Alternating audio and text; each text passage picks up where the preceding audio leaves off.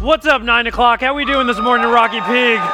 It is good to be with you. I'm excited. Already the Holy Spirit's been moving from last night's service. You could just feel it during worship this morning. If you're joining us for the very first time, special welcome to you. Welcome to Rocky Peak. We're really glad you're spending this time with us. My name is Dre. I'm one of the pastors here, and I'm going to lead us in our time of teaching. So if you would, take out those programs you got on your way in. Inside, there is a green and white message note sheet, which as always is a great tool, not just to help you follow along with this time of teaching, but it's a great tool to be able to jot down anything the Holy Spirit is prompting you to remember. I'm going to pray, and we're going to jump right in. Let's pray.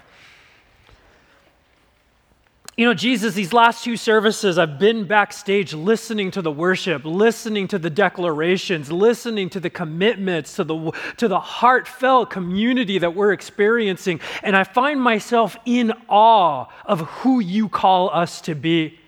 Jesus, because of your work, because of your death and resurrection, because of your power, because of your kingdom, you have called us to be your sons and daughters.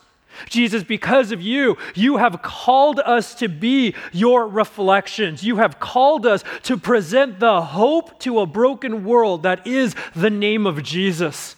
And so, Father, as your church, we are committed to answering that call. As your church, we are committed to singing, to open up your word, to having your Spirit speak to us so we can become more and more of what you see us as becoming. Jesus, today, as we learn more of what it means to make you our foundation, I pray that the Holy Spirit give us a humility to hear your word, to see your word, to reflect on our own lives, that if we feel a holy conviction, it's not to live in guilt and shame, but it's an opportunity to grow in maturity, Father. As I often say as the communicator, let me become much less this morning, Jesus. Let you, as our Christ and King, become much, much more. Father, you are already speaking to us, and as your church, we are committed to listen. In your Son's name, we all said, amen. Well, this morning, we're going to be continuing the series we've been in for the last 5 weeks or so called The Gospel. Now, this series is based on a letter that we find in the New Testament, the second half of our Bible. And this letter was written by one of the key leaders of the early movement of Jesus, a man by the name of the Apostle Paul. And this letter is addressed to Christ followers, people that he had led to Christ himself, as well as people that had become close friends of his in and around the ancient city called Philippi. And so the heart behind this series is that word or that phrase, the gospel. When we look at Paul's letter to the Philippians, more so than in any other of his writings in the New Testament, he uses that word, gospel, over and over. And the heart behind this series is that the apostle wants us to understand that the message of the gospel, this epic message, is bigger, is brighter, is bolder, is deeper, is wider than we often understand. But not only that, the heart of Paul's letter is that not only is this a message for us to know, but the gospel is a life for us to live. In fact, Michael has been putting it this way each week, that the gospel is more than a message to be believed, it is a life to be lived. And so as we continue our journey in this, as we look back, we've been looking at first the intro that Paul gives to this letter, and then the last several weeks we've been looking at Paul's opening prayer. Now, if you've missed one of those messages or just want a refresher, they're always available on YouTube. Just search the Church of Rocky Peak. Also available through the free Rocky Peak app. Now, today we're going to get to something that the Philippians were eager to hear. They knew that Paul was in prison, and they were really concerned about his personal circumstances. They really wanted to know, Paul, how are you doing? That's why they sent their messenger to go the 850 miles or so to Rome to find out, are you okay? Paul, how are you doing? And as we read, the apostle is going to answer that question. He's going to share about his personal circumstances, but he's going to do it in a way that the Philippians are going to find is completely unexpected. And so there in your note sheet, you've got a section titled Paul's Chains. If you got your Bible or your app, turn them on, open them up. We're going to be in Philippians chapter 1.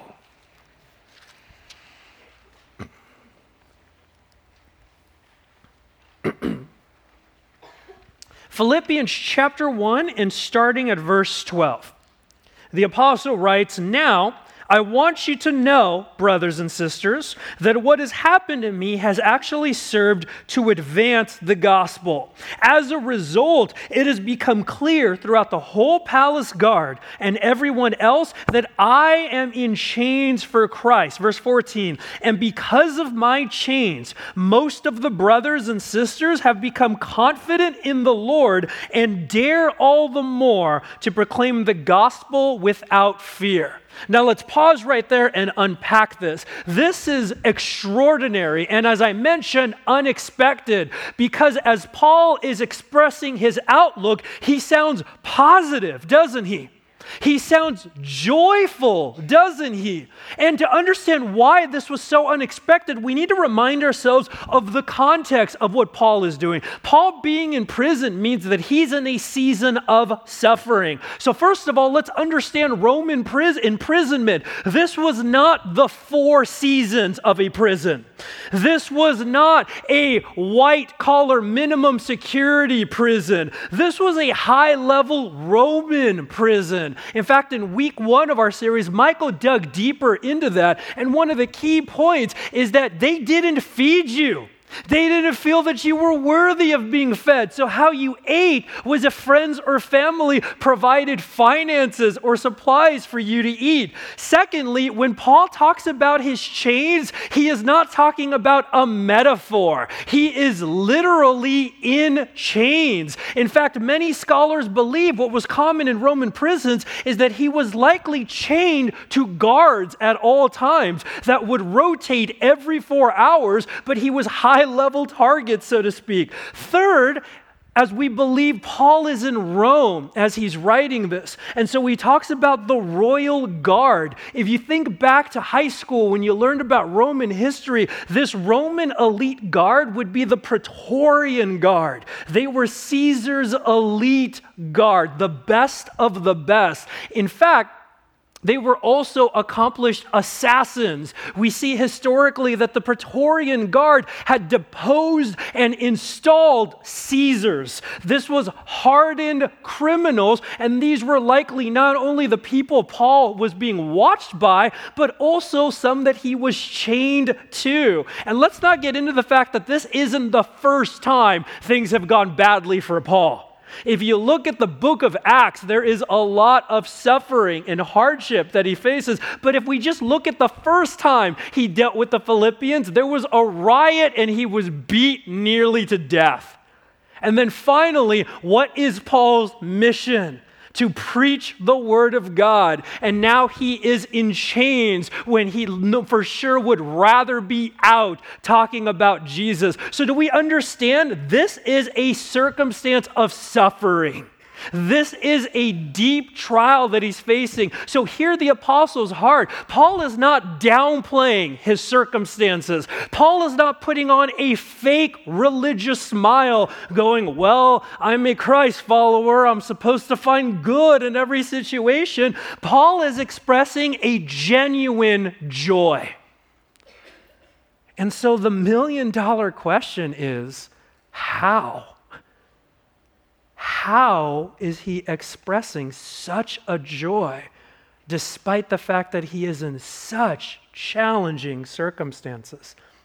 And he's going to go on to unpack that for us, but what I want to do is I want to go back, and now that we have that foundation, reread these first couple verses. Now, if you've got your pen handy, if you've got your highlight function in your app handy, get ready because we've got a long passage and we are going to mark this up this morning. So verse 12. Now, I want you to know, brothers and sisters. Would you underline that first? Brothers and sisters. First of all, there is a source of joy for Paul. The fact that as Christ followers, we are all now part of this new community, this new family. And understand something. What is beautiful about this family is that we are all beautifully diverse. God has given us different stories, different backgrounds, different ethnicities, different abilities in the family of Christ, but before all else, as Paul reminds us, a foremost of all of our identities is we are children of God. So now I want you to know, brothers and sisters, that what has happened to me has actually served to advance the gospel.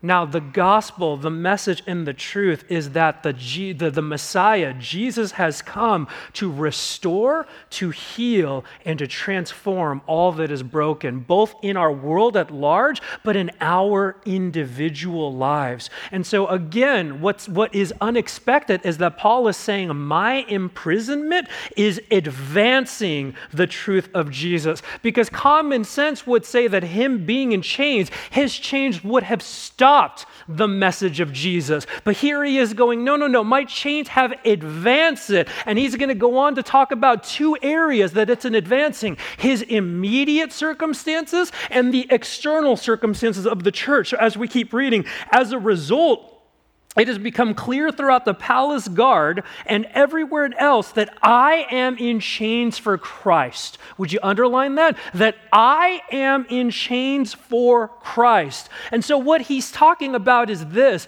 soldiers, high up Roman officials, if they were to see chains on a prisoner, those chains symbolize the power of Caesar or the power of Rome. What Paul is saying is that his chains are symbolizing the power of Jesus, is that whether they understand the depth of that or not, that all of the people that are coming in contact with him understand that he's not simply a social or religious prisoner, but that he is a prisoner because of the name of Christ.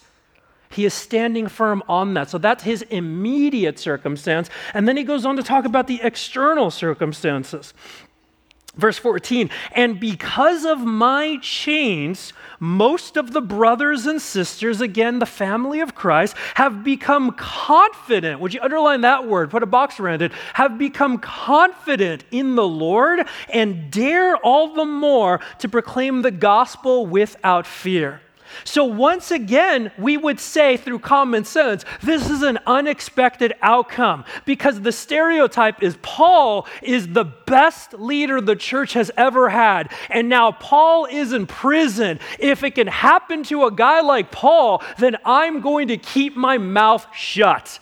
In fact, they're also living in an increasingly hostile culture. If you were a Christ follower in Roman culture, it was already difficult to proclaim Jesus is Lord in a culture where the common phrase is Caesar is Lord. Let alone at this point in history, the Caesar is Nero. Public perception, blame is being placed on Christians. The foundation is being set for these harsh persecutions which are going to come. And so again, if you were the church, you should be intimidated by the fact that Paul is imprisoned. But the result is the opposite, because you see that Paul finds joy in the person of Jesus despite his circumstances. In fact, Paul is saying that Jesus isn't working despite his circumstances. Jesus is working because of his circumstances. They are seeing that relationship, and it is empowering them to know Jesus and make him known more in their lives. Now, what we're seeing again is that Paul maintains a bigger picture than what is right in front of him. And later on, we're going to get to the source of this, but what we're going to see is he has applied this bigger picture to these present circumstances. And now he's going to apply that bigger picture to some infighting and disunity that's happening within the church at Philippi itself. And so as we continue to read, verse 15, it is true that some preach Christ out of envy and rivalry. Would you underline that?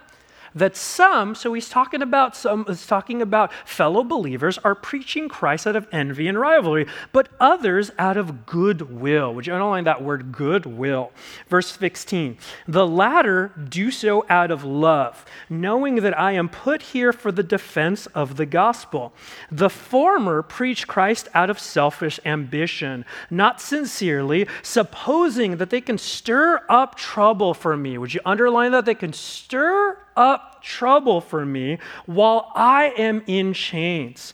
And so again, Paul is highlighting a division that is going on here. And he's talking about the fact that some of these people that have stepped up to fill the gap that has been left with him being imprisoned, some are preaching Jesus out of that relationship, out of that joy that all I want to do is know Jesus and all I want to do is make Jesus known. But then he's saying some have motives that are painful.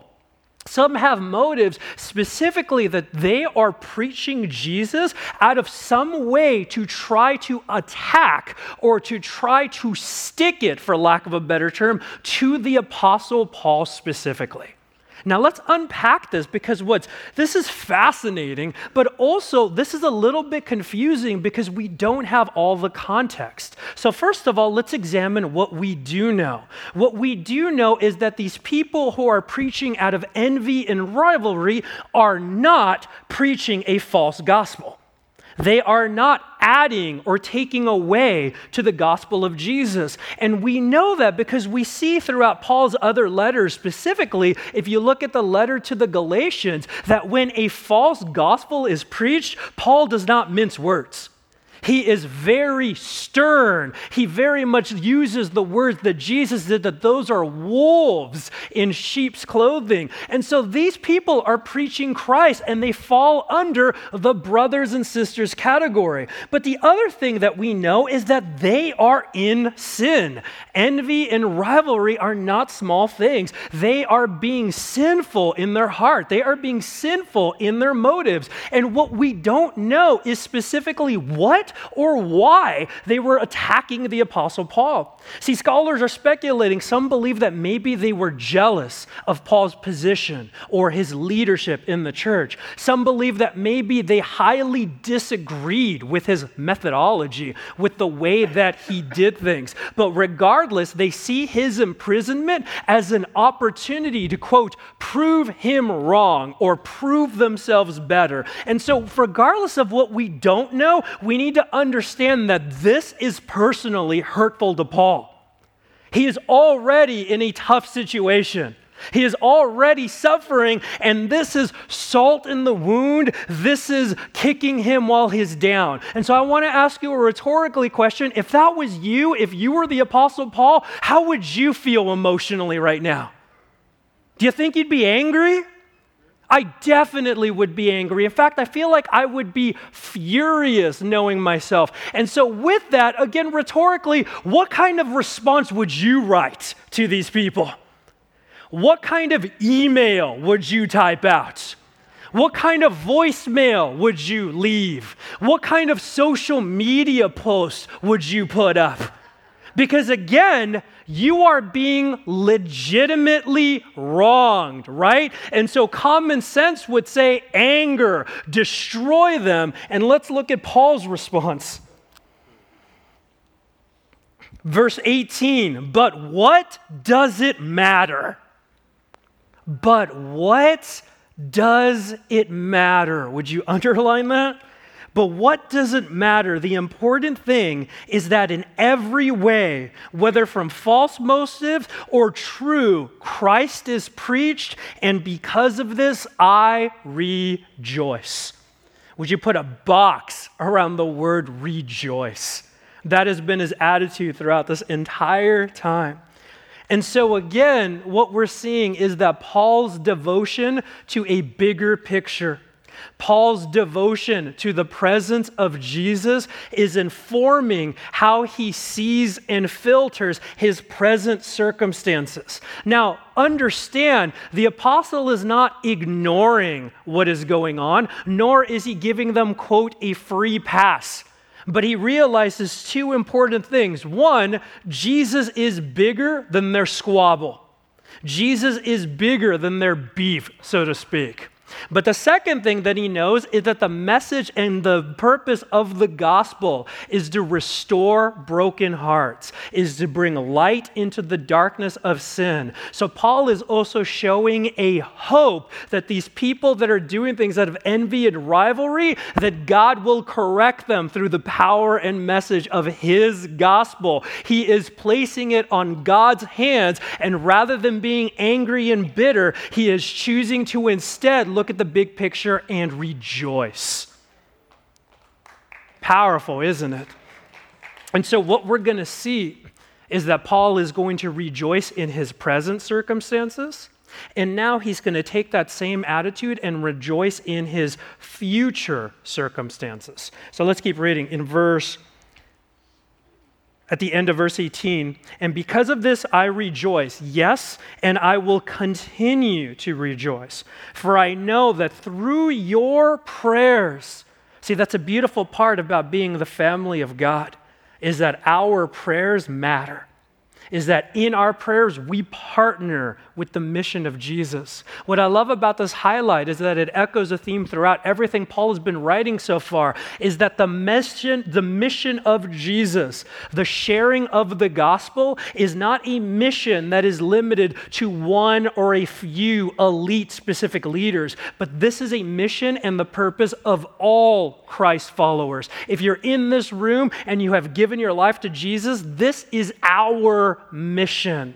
And through their prayers, they are partnering in this mission. Yes, and I will continue to rejoice, for I know that through your prayers and God's provision, would you underline that, and God's provision of the Spirit of Jesus Christ, that's the presence of Jesus, what has happened to me will turn out for my deliverance. I eagerly expect and hope that I will in no way be ashamed, but will have sufficient courage, underline that phrase, but will have sufficient courage so that now as always, Christ will be exalted in my body, whether by life or by death. And so as Paul is looking towards the future, as he's contemplating what is to come, he's acknowledging the very real possibility that his trial may end in death. He may be executed. And so again, he's grounding himself in the fact that his sole passion is to know Jesus, to experience the presence of Jesus. And this echoes back to what Michael was teaching on last week, that the goal of the gospel is the glory of God. And so he's saying, whether I am released and I'm physically delivered, whether I'm executed and I'm spiritually delivered, I hope that I do it all for the glory of God. And then he goes on to say one of the most famous verses in all of the Bible. Verse 21, for to me to live is Christ, and to die is gain. Would you underline that? For to me, to live is Christ, and to die is gain. Again, for to me, to live is Christ, and to die is gain. And so right here, we ask that question, how does Paul have a bigger perspective? How is Paul seeing a bigger picture despite his suffering, despite his pain? And he is sharing that with us right now, that his whole relationship with God has been built on one firm foundation, and that is knowing and living in the presence of Jesus. When Paul says that for me, to live is Christ, that means that to live for Jesus is not momentary.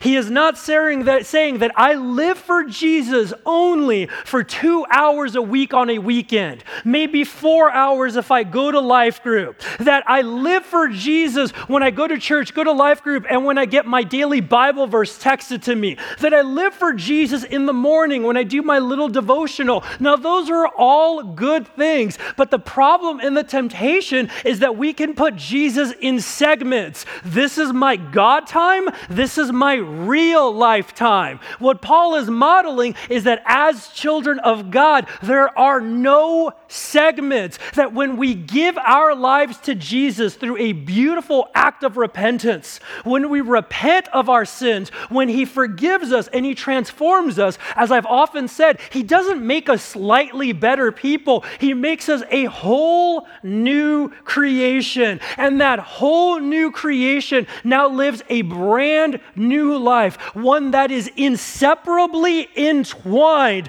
with the living life of Jesus. That means in every area, we now depend, we now honor, we now receive power and purpose and meaning from Jesus. That to say Jesus is my life means that he is the foundation that flows into every other aspect of my life. Nothing is off limits. And so we see this in Paul's experience so far, that Paul's purpose and his mission in life flows out of that foundation.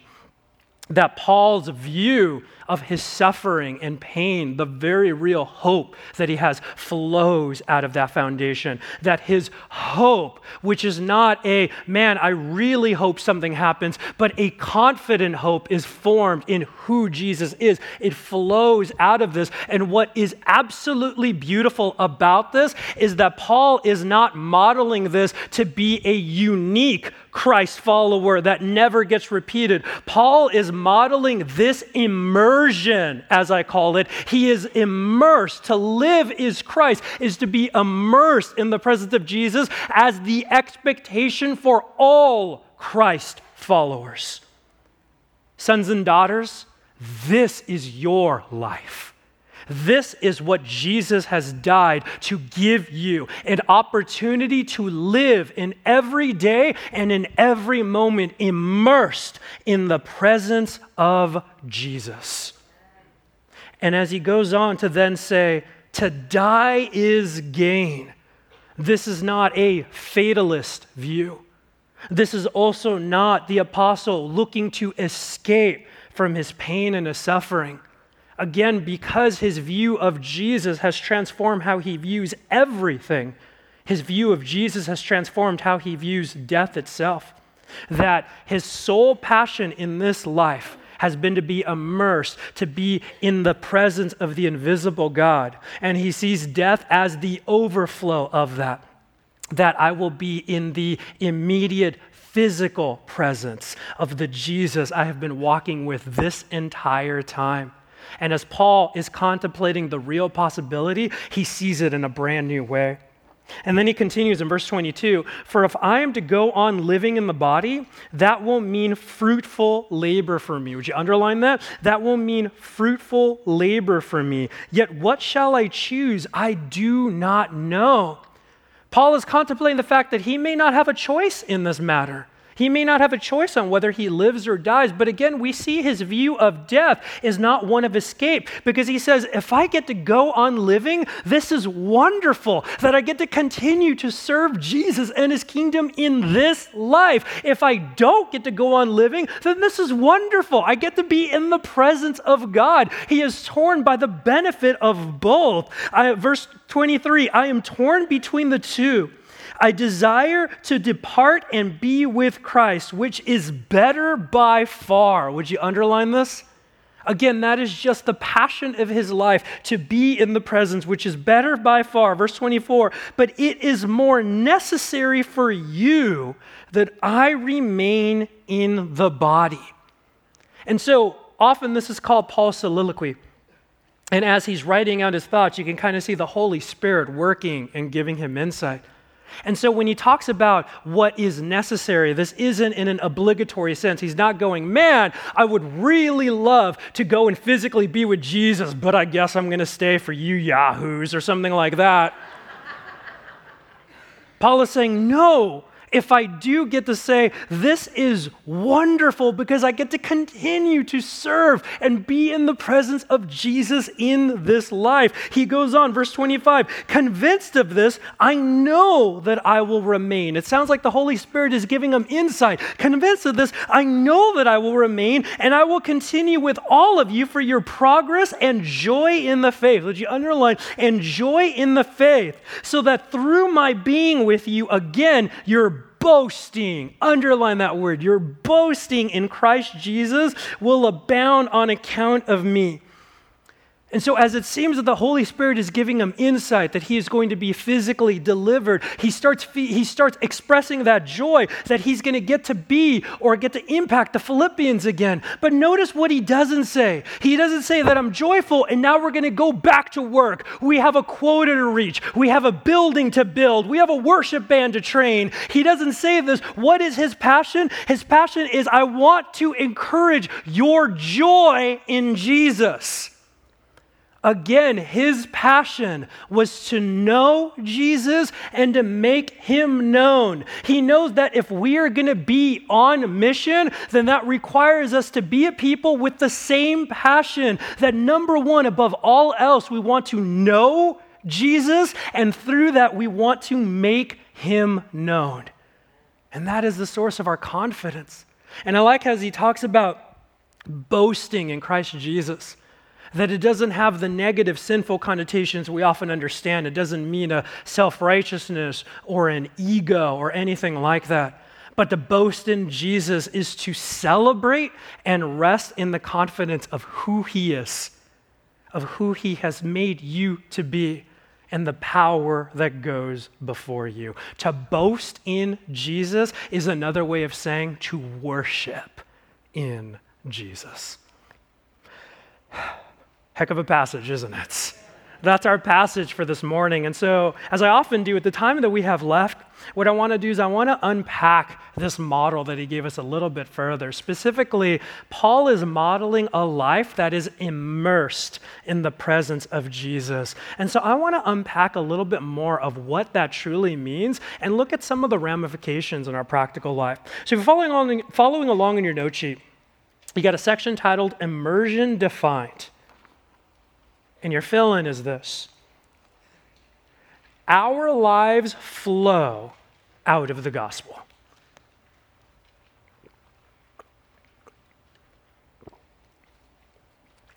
Our lives flow out of the gospel. This is the heartbeat of what drove everything that the Apostle Paul said and did. If you think about it in the mental picture of a swimming pool, the Apostle Paul is saying that when it comes to Jesus, it's not good enough to just put your toe in the water. It's not good enough to put your foot in the water. It's not good enough to get into your knees or halfway. When it comes to Jesus, we need to be fully immersed. It is time, brother and sister, to cannonball into that water. Because as a new creation, as Jesus has created us and made us new, immersion in his presence is the foundation from which we now build and live our lives. As I mentioned earlier, every aspect of our lives now flows, is affected, and is transformed by the foundation that above all else, we are children of God. That above all else, we live in the presence of the risen kingdom. That above all else, we now reflect the very real and active kingdom of God to the world around us. Now, as Paul models this, what we need to do often when we're reading scripture is we need to take a moment of pause and honest reflection. We need to be honest and ask ourselves the question, what is the state of your current foundation in life? What are you currently building your life on? Would you say that your life is built on the foundation of the presence of Jesus, or would you say that your life is built on something else? Now, I got to pause, and this includes myself, especially if you've been around church for any length of time. I'm willing to bet you've encountered a message or a situation where you've heard this Christian language of Jesus is supposed to be our foundation, or Jesus is supposed to be our highest priority. Our lives come out of Jesus, and I'm willing to bet that you, as I have, fully agree with that statement. We would say, yes, that is true. That makes sense as Christ followers. As Michael has said in the past, if that was a statement on Facebook, we would probably like it, right? We would probably even share it. Yes, Jesus is the foundation, but what I have found in my own life and in the life of others, there is often a big divide between agreeing with that statement and actually living it out. And that's why when it comes to the Word of God, when it comes to what Paul is saying, we need to pause and we need to reflect, because authenticity is the first step to transformation. And as I need to pray often, I need the Holy Spirit to give me a holy humility to look at my life honestly, because the truth is, I may say that Jesus is the foundation, but the reality is I may have allowed other things, other labels, other situations that defines us as a culture to be the foundation from which I build in. And often that doesn't happen intentionally. Often we're not sitting here like melodrama villains twirling an evil mustache going, yes, I hope to build my foundation on something other than Jesus. What happens is life. And what I mean by that is what happens is what I call the whirlwind. Life doesn't slow down, does it? What happens is the craziness. And when that happens, we have the fight or flight response, right? And we go into survival mode, and all of a sudden everything is crazy and we're trying to survive. And we start saying things like, okay, all I got to do is make it to the end of the day. All I got to do is make it to the end of the week. All I got to do is make it to the end of the month. All I got to do is make it to the end of the year. All I got to do is make it to the end of the decade. All I got to do is make it to the end of my life, and then I'll die. And what happens is we start running so hard and so fast that we stop looking at what we're running towards. And so we inadvertently begin to allow our foundation to be defined by other things, even good things. So all of a sudden, our foundation, which is our identity, starts to become our relationship status. All of a sudden, whether I am in a relationship or I am married, that defines me or that does not. All of a sudden, we find out I am only somebody's spouse, or that's the only way I see myself, or I am not married. And a quick sidebar here, I just want to say this because my heart always breaks in these situations, that sometimes the Church of Jesus has made marriage an idol. If you are here and you are unmarried for whatever reason, you are no less in the kingdom of God. Jesus does not love you any less than he loves your married brothers and sisters. But then all of a sudden, something else, like my relationship status as a parent. My kids are wonderful, but they are the dominant God of my life. Their schedules, their happiness, everything I need to do about them, that becomes the foundation from which my life is built on. Or maybe something like my college or my work and my career. I want to provide. I want to save for the future. I want to make sure that I can actually pay my bills, and those are all good things. But what happens is we start running and running and running, and that becomes our foundation, and we start basing our life on it. All of a sudden, descriptive things, beautiful things that God has given us, whether it's our God-given gender, whether it's our God-given race, that in this room there are people of European descent, African-American descent, Hispanic, Latino descent, Asian American descent. Those are wonderful, beautiful gifts that God has given us, but they are not strong enough to be our foundation. Sometimes our patriotism becomes our foundation, and we're tempted to put the flag before the cross of Jesus. And it is a gift to be in the United States. It is a gift to be politically active, but it is not our foundation. Our personality can become our foundation. Whether you're loud and obnoxious like I am, and I promise when I'm not on stage, I'm an introvert, or you're very quiet and like to sit in the corner, or you're something in between, all of a sudden that's who you are. You're the funny person. You're the quiet person. You're not anything else than that. It could be your experiences. It could be your giftings. It could even be your hurt and your pain that you don't realize that you are defining yourself. Your foundation is what's been done to you or what you've done to other people.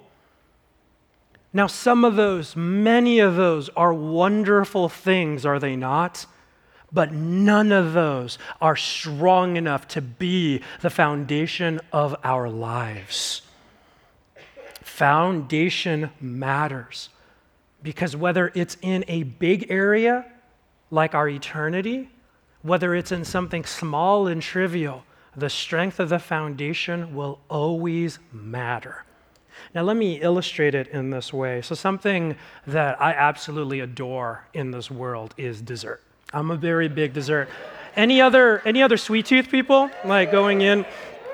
I remember growing up, my mom would always be like, "You're going to spoil your dinner," to which smart aleckly me would go, "Mom, this is my dinner."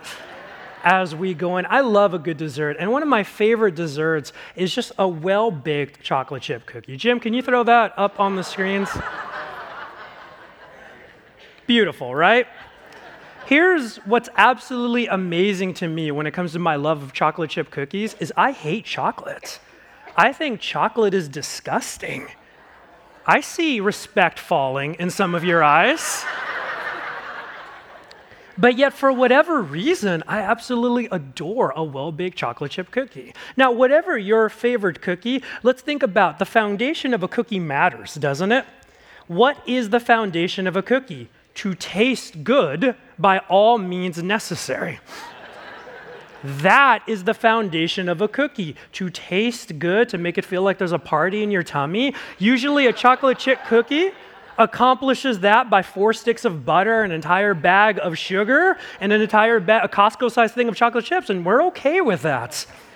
Jim, can you go to the next picture? Hey, can somebody tell me, what is this? Like somebody just shouted out.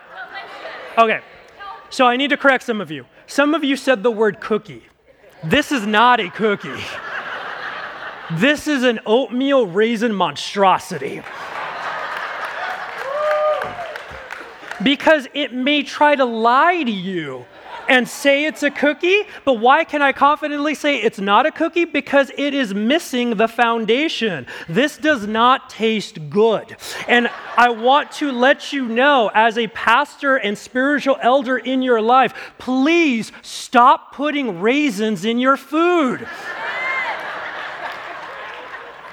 Whether it's bread pudding, cinnamon rolls, potato salad, stop giving them to your kids. They are rotted grapes. We don't need that in our lives. Jim, you can pull that down. So in the small, in the lighthearted, in the seemingly mundane, foundation matters, right? But especially when it comes to our lives in this world and in the next, when it comes to eternity, foundation matters. And so that list of things that often become our defining factors, that often become our foundation, when we find ourselves immersed in the presence of Jesus, when Jesus is our foundation, what happens is he now gives us new eyes so that we now then approach those other aspects of our lives. We approach our relationships. We approach our workplace. We approach our schedules. We approach our sin. We approach our hurt. We approach our finances, whatever it may be. We now approach them asking the question, as a child of God, first and foremost, how do I now think and act towards this? How do I now live in these areas? By maintaining myself as a child of God first and foremost. Because again, that is now the foundation given in the risen presence of Jesus. And we see this in your note sheet. Paul talks about this in some of his other letters. First, from the letter of Galatians, I have been crucified with Christ and no longer live, but Christ lives in me. Would you underline that? But Christ lives in me. The life I now live in the body, I live by faith in the Son of God who loved me and gave himself for me. Below that, from the book of Colossians, since then, you have been raised with Christ. That means forgiven of our sins, restored and transformed into a new creation. Since you have been raised with Christ, set your hearts on things above, where Christ is seated at the right hand of God. Set your minds on things above, not on earthly things, for you died and your life is now hidden in Christ. This next part I adore. When Christ, who is your life, appears. Would you underline that? When Christ, who is your life, appears, then you also will appear with him in glory. The heart of God for each and every one of his children is to live every day immersed in his presence. And so as we think about that practically there in your note sheet, I wanted to give you a key word to help frame this, and that's the word worship. A life that is built on the immersion in the presence is a life that is worshiping in all areas. Now, often when we think of worship, we think of this wonderful time in which we gather and we sing. And think about what we're doing through that time of singing. We are declaring the character of Jesus. We are declaring that he is alive, that he is risen, that he is king, that he is present. We are declaring that he transforms each and every one of us and transforms our world at large. We are declaring that we will commit to experience and to know you and to make you known. That is exactly what we do through our time of singing, because that is exactly the heart of worship. And the beautiful truth of worship is that worship is our entire lives, not just the songs. And so we have the opportunity through immersion to live a life that declares Jesus is king, that declares he is present, that declares that the purpose of my life is to know him and to make him known. The immersed life is the life of worship. And we have been created to worship because God has created us to become and reflect whatever it is we worship. And when we worship a foundation that is less than, that is weak, that is broken, that is what we reflect. But when we worship the risen King, Jesus the Christ, who has set us free, that is who we reflect. And so immersion is a life of worship. And so then the question becomes practically, well, how do we jump into the pool?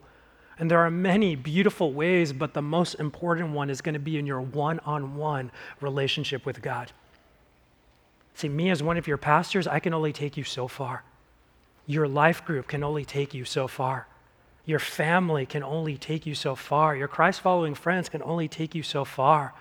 But to experience this life is going to be in your one-on-one life, in your one-on-one pursuit in habits. Now, I don't have the time to really dig into what that would look like, but I want to give you some good resources. See, this is so vital to us as the heart of our church. The last year, we dedicated pretty much the entire year to learning how do we develop what we call a one-on-one rhythm of relationship. We did, from the weekend and in our life group, 2 key series, one called Rooted and one called Pursuing God.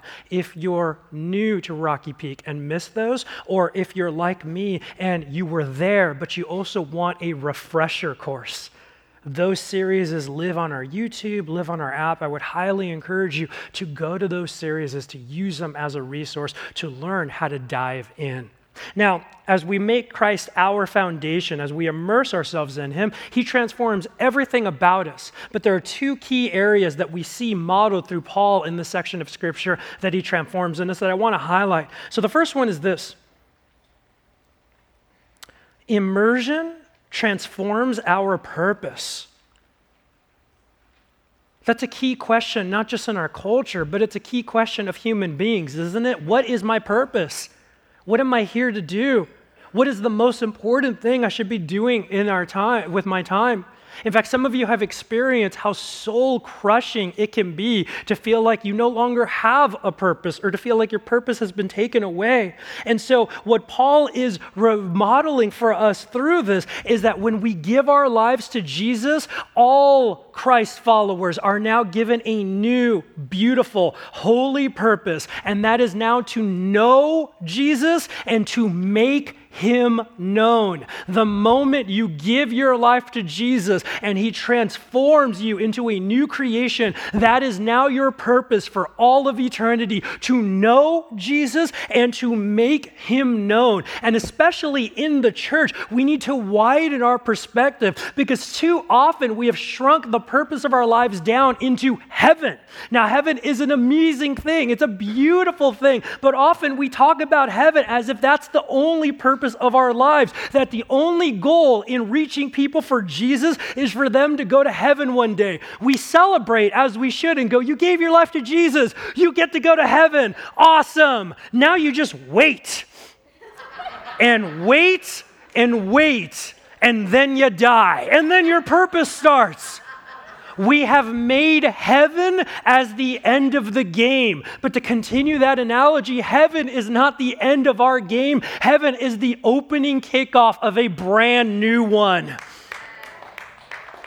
Our purpose to know Jesus and to make him known begins now in this life. It begins now as we are in the kingdom. Look there on your note sheet. I love how N.T. Wright puts it. The goal is not for people to go to heaven when they die. That is never mentioned in Acts. That's the account of the early movement of Jesus. The whole book of Acts assumes, first, that God's kingdom has already been well and truly launched through the death and resurrection of Jesus. The purpose of forgiving sin there as elsewhere is to enable people to become fully functioning, fully image-bearing. Would you underline that? Fully image-bearing human beings within God's world already now, completely in the age to come. And so our holy purpose is bigger than our circumstances, isn't it? It is that we now get to know the wonder of Jesus and we get to make him known. Remember, as I was talking about the apostle models, that this is our mission. And here's a beautiful, encouraging thing. Often there are many of us that you hear this mission of sharing Jesus and we tense up, don't we? We think about the awkward conversations. We think about, what if I don't know the answers? Or how do I do this without offending and alienating someone? And I understand those fears, but here's the truth of our purpose. If the first step of our purpose is making Jesus known, is immersing ourselves in his presence, is having his overflow affect every aspect of our lives, what you don't realize is you are already having those conversations. You just may not be doing it through words. But people see what your foundation is. People see how you choose to handle hard trials and suffering.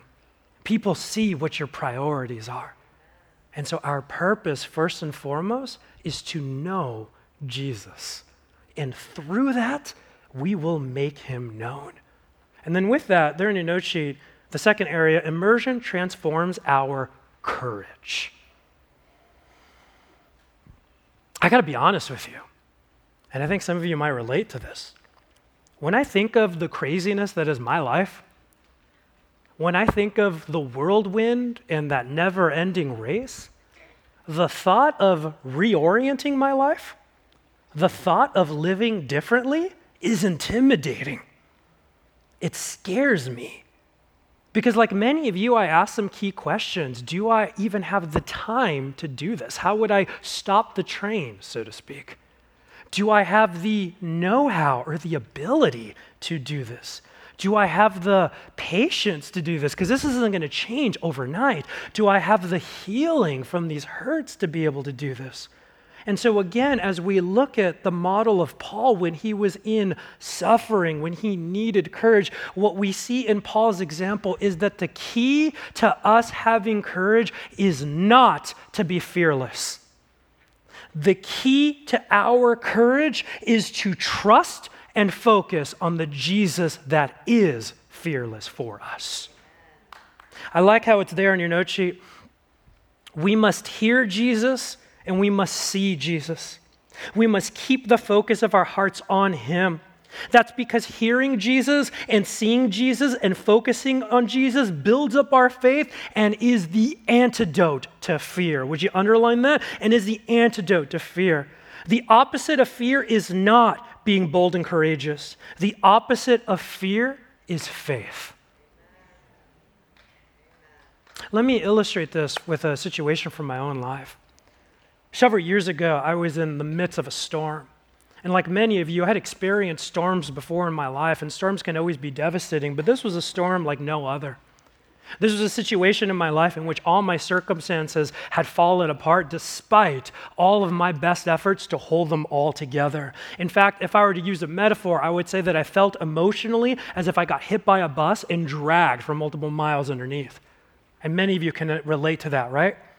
And in that time, in the mess of the wreckage, I remember going to the Lord. I remember pleading to the Lord, asking good things, which we should ask. Father, change my circumstances. Father, deliver me from this. Father, provide in the situation. And in those moments, I didn't receive an answer back. And finally, at one time, I was in prayer, and I was feeling that same frustration, and I just stopped and went, okay, Father, I've been asking this whole time. Speak and just tell me what you want me to hear.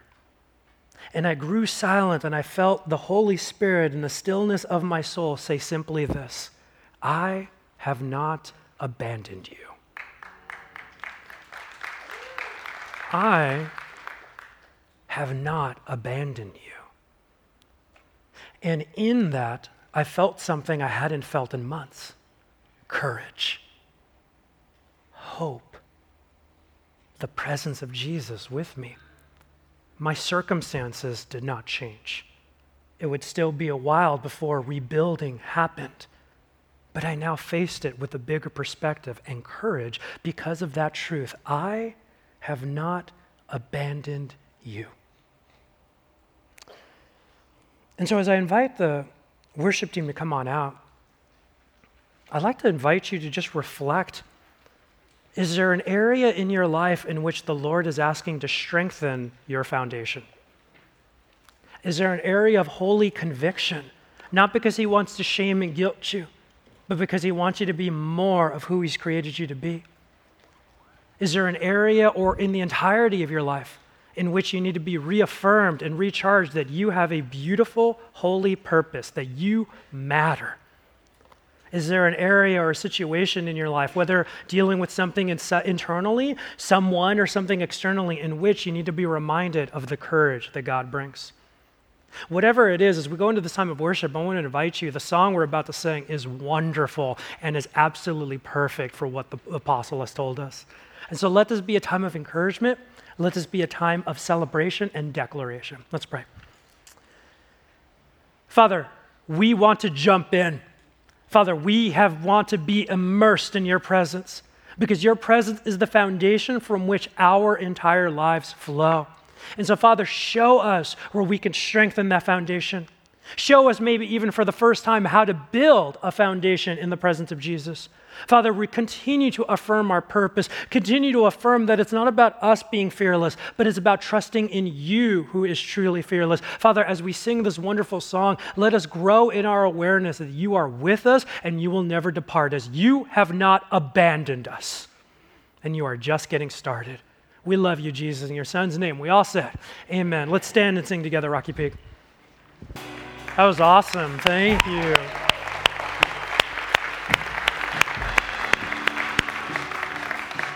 You know, it's amazing when we gather as family to experience the presence of God, isn't it? But it's even more amazing that as children of God, Christ followers, the presence we experience here is the presence that goes with us, is the presence that is with us in all circumstances, is the presence that becomes our foundation, that our lives flow out of. It's the presence that reaffirms our identity and purpose. If you are a Christ follower here, just keep repeating that in your head. You are a child of God. You are his son. You are his daughter. You are his beloved. You are a child of God with ultimate worth, ultimate purpose, ultimate glory. And as we go, let that be the foundation from which you live your life.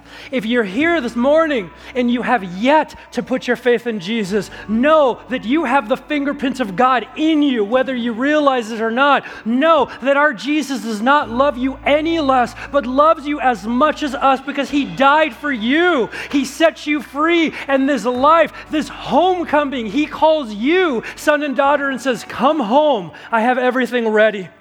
And so Rocky Peak, as we leave this place, let us leave on a strong foundation. Let us be firm. Let us look at our lives and go, I am going to approach this. That will be transformed because I am a child of God. Amen? If you'd like to pray with somebody before you leave this place, whether you've got a storm or a trial you're facing, whether you want to celebrate who God is and give him praise, whether you want to give your life to Jesus for the first time, over alongside that wall to my right in either venue that you're in, you're going to find some amazing men and women from our prayer ministry. They would love to help you out with that. Next week, I really hope you can be here as Michael continues our series. He's going to go into what is the heart of the entire letter. As we've been preparing you for this, Paul is going to declare, live a life worthy of the gospel. And so we're going to unpack that and see what it means. I love you, Rocky Peak. We'll see you next week.